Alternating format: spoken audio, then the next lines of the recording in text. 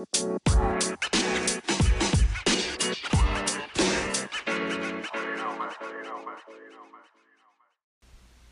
a great start to March.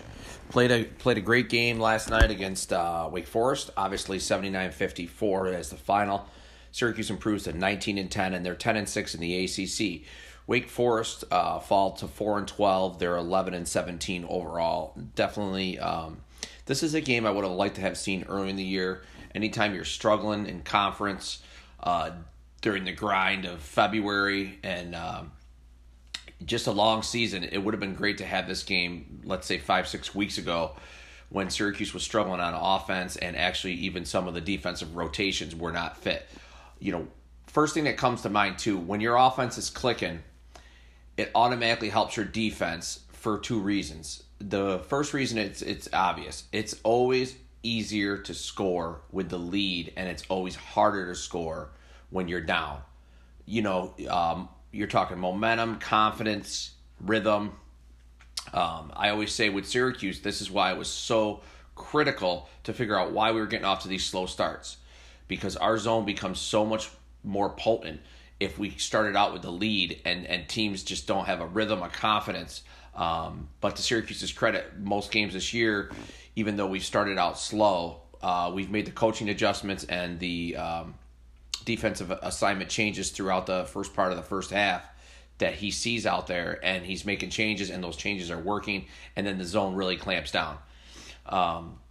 This game wasn't about defense, it was about offense. I mean, when you look at some of the stats, they're almost remarkable. I mean, Wake Forest is one of the worst defensive teams in the league. And we put up 79 points, and we only made 4 threes, 4 of 19 at 21%. What that means to me is we shot 71% on twos. We had 7 turnovers the first 26 minutes, and then we had 7 turnovers in the last 14 minutes of the game. So the first 26 minutes, we were crisp. When you only have 7 turnovers at 26 minutes, you're probably looking at 11 or 12 for the game.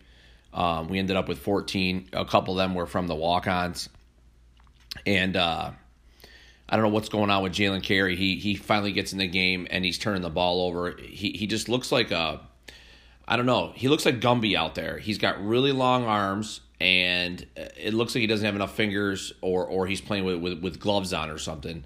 And I'm not talking about gloves from like a wide receiver that helps you hold on to the ball. I'm talking like winter gloves that are like soft and clothy that you just cannot.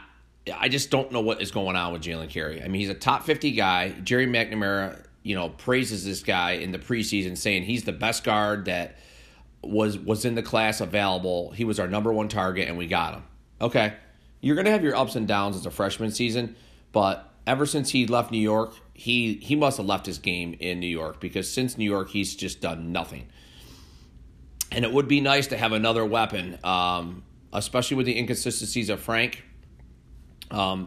Moving on to Frank, it's nice to see him getting 6 assists. And I also noticed people are talking about him not being able to get by his defender, which I do understand. But if you look at his activity in the zone, his quickness up top has been improving the last 3 or 4 games, and that's a sign that he's really getting into game speed. And I think there's better things to come from Frank. I don't think he's wrote his final chapter and his legacy. This is his team. He's a senior. He's a point guard. Senior day Monday, it'll be all about Frank. I don't know how we're going to handle Tyus. Obviously, everybody knows he's not coming back. But stranger things have happened. I mean, don't know what he'll do. His draft status is late second round or undrafted. I'm not planning on him coming back, not at all. I was a little bit more optimistic about his chances of coming back just because I knew his draft status was nowhere near where he wanted to be, and then I had heard the rumors that he got hurt in the tryouts. But we'll worry about that in the offseason. Even though I said the game was all about offense and not defense, anytime your defense can hold a team to 32% shooting, they did actually improve their field goal efficiency. Wake Forest did, shooting 34.8% from 3. You beat a team by 25 and they shoot 35% from 3-point range, and they out-rebound you by 3. You pretty much, and you pretty much dominated the entire aspect of every part of the game. Part of the domination starts with our defense, actually. I mean, it helps, like I said earlier, when you shoot the ball well, I think it helps your defense. And we forced 23 turnovers. We had over 10 steals. I think we had, I like to combine steals and blocks, and we doubled them up. We had 20 combined, they had 10, which is a good recipe for extra possessions and easy baskets.